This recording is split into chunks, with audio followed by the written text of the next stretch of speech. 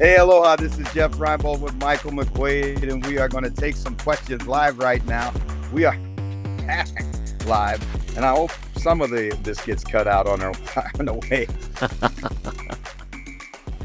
Jeff, people listening to this podcast, what day is it right now? Don't go there. Do No? not go there. Why No, not? I'm not. No, Well, put that finger down. Do not bring that guy onto the show. he couldn't annoy you that much. Well, actually, right now, so if you're in Hawaii, what time does Monday Night Football truly start? Like, Monday Night Football starts. Let's see, that would be six. It's about 12 hours earlier than it starts in Ireland. that's up. So 1 o'clock in the afternoon. 1 o'clock in the afternoon. Mike, the other football. morning I got in and woke up. We got in really late, so we stayed over in Kona. Just got a hotel room in Kona. I got up the next morning at 7 a.m. I wake up, and the games have already started. Where here, don't even say that. The games are like the games that started when you went to bed. For my game, I was at yesterday. Where I'm from, Kona's a car. Owen Farrell says the Irish faithful are sad. ... at the moment. Well, Owen, I've got a question for Jeff. Now, people that aren't aware of this, Jeff is a big Raiders fan, and we had the opportunity to meet Joe Steele yesterday, and Joe was talking about how he was such a big Leeds fan, Jeff, because he's That's now good.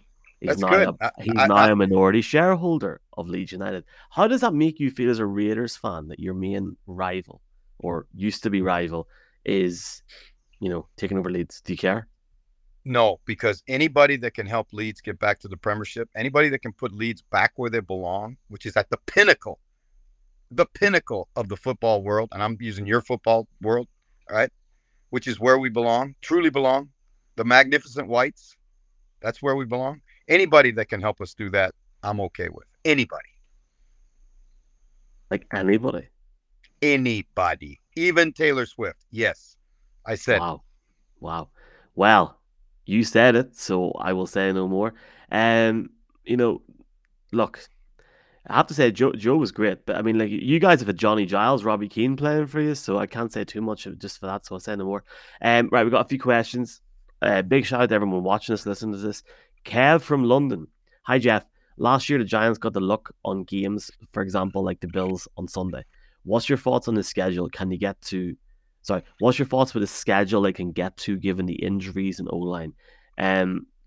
I was surprised how close they kept it, Jeff, but even if you looked at that Thursday night game between my Denver Broncos and my Kansas City Chiefs, who I hate / love, of course, that was a very low scoreline. Yeah. Again, the whole weekend was kind of abysmal if you like offensive football. There really wasn't anybody, with the exception of the Dolphins, that really hung numbers. So I think, we look at the Giants and, you just see what the problems are. It's so evident what the problems are. They cannot block anybody. Their offensive line now is starting to get chewed up. And so if you got a bad offensive line to start with, imagine what you got when the backups to a bad offensive line get on the field. And that's what they're faced with right now. And they better be careful if Daniel Jones is the guy that they want to be the captain of the ship going forward, putting him out there behind those guys, because they may get him hurt worse than he's hurt right now with that neck. Okay, my friend. We've got a message from Luke, who is from Glasgow. Hi, Jeff. Excited for your meetup in a few weeks' time. What do you think of the Detroit Lions? Do you feel like they can go all the way this season, or do you think they're a couple of years short? Well, I think it's a little early to say they're going to be in the Super Bowl, but I think they're going to be in the conversation if they can keep going as they're going right now. It's a 5-1 football team. They're tied for the best record in the National Football League. Now, do they have some deficient areas? Yeah, I think they do, right? I'm not sure when push comes to shove if the secondary is going to be able to hold up, because they got to stay healthy, right? And I think when you look around at that football team, they have improved in every facet of their game. I think they need still one big inside guy, one, what we call 3 technique, the guy that plays over the guard, that can be a dynamic pass rusher for them. I think if they get that, then they're really going to be nasty on defense. But this is a team that you got to like the composition, you got to like the toughness, you got to like the resiliency, and you got to like the competitiveness of that football team. They are exactly like their head coach. love to get a pint with Don Campbell at some point. My man Trev from Mayo in Ireland, he's coming to your event in Galway, Jeff. So big Bills Awesome. fan. You have mentioned this a couple of things, but even if you want to go into maybe a bit more detail on it. Hi, Jeff and Michael. My question is: was the Buffalo Bills win last night a good, dirty win, or a win covering up concerns? Get well soon, Jeff. Trev. Get well real soon, Trev. And I think you can look at it two ways, right? Number one, over the course of 17 games, you're going to win some like that. You got to win some like that, right? And they're not pretty. They're not ones you want to brag about. They're going to have a hard time finding video highlights of it, but they're wins. And at the end of the season, and I say this, this is a coaching cliche. They never ask how, they just ask how many, and that's about wins. And so they got one last night. If you're the Giants, you got to be just gutted because there's one that slipped away from you that could have been I think a stepping stone, launching pad kind of game. But the reality of it is the Bills were just good enough, and sometimes just good enough is good enough. We've got one here from Paul, who is from going by his Twitter account, a galaxy far, far, far away.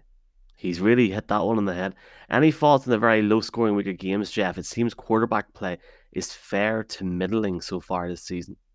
It's again, we all talk about, and I've talked about on the previous show and on this show about, there were just some very average offensive performances over the weekend, and some defenses. And that's not, I think that's not unusual for some of these offenses. There's now 5 weeks, 6 weeks of tape that the defensive coordinators can study. And the more tape that's out there, the harder it is offensively. So I think that's part of it, and I think some of it's just a little bit of an anomaly. It's just one of those crazy weekends where it doesn't seem like anybody could get the thing in the end zone on a consistent basis. And you look at the games that we've talked about, the Browns and the 49ers.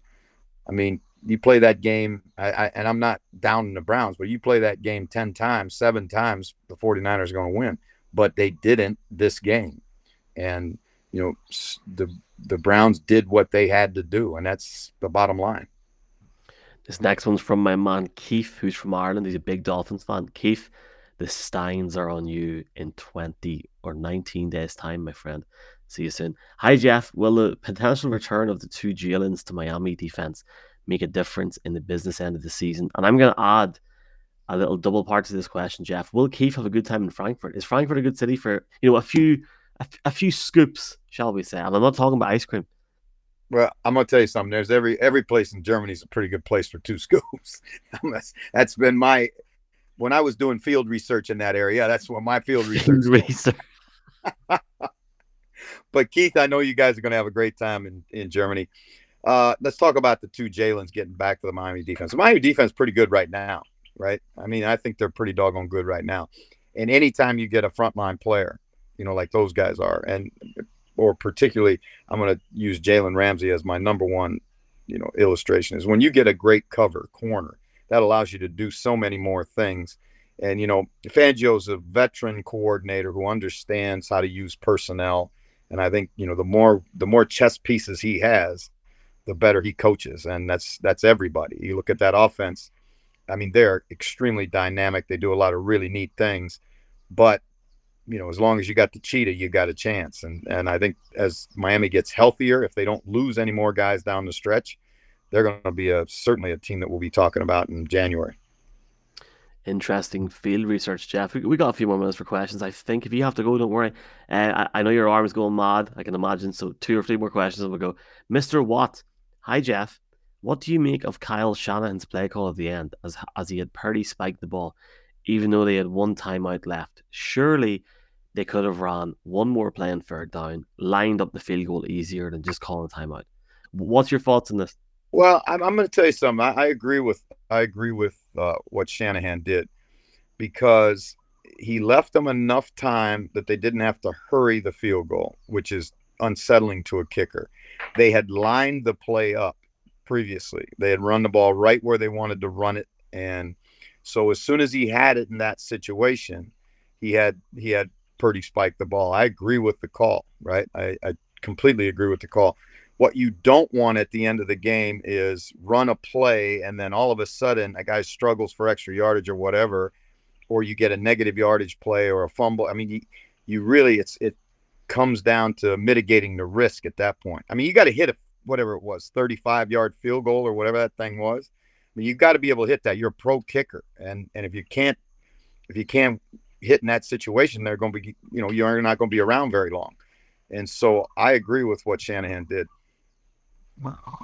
Eric and Cardiff. Jeff, yesterday there was a lot of talk from Adam Schefter and different people asking about a potential Super Bowl in London. Do you think this is any conversation in terms of a possibility at all, or do you think it's spin just to get headlines? I think it's spin for headlines, to be real honest with you. I'm sure that people talk about it. I mean, but they talk about a lot of things. But, you got to understand the economic impact of a Super Bowl coming to your city. Michael, you've seen it. You've seen what it's like, when the Super Bowl comes to town. Well, that's not, American cities are not going to give that up without a fight. And so because of the way the Super Bowl is, you have to bid on the Super Bowl.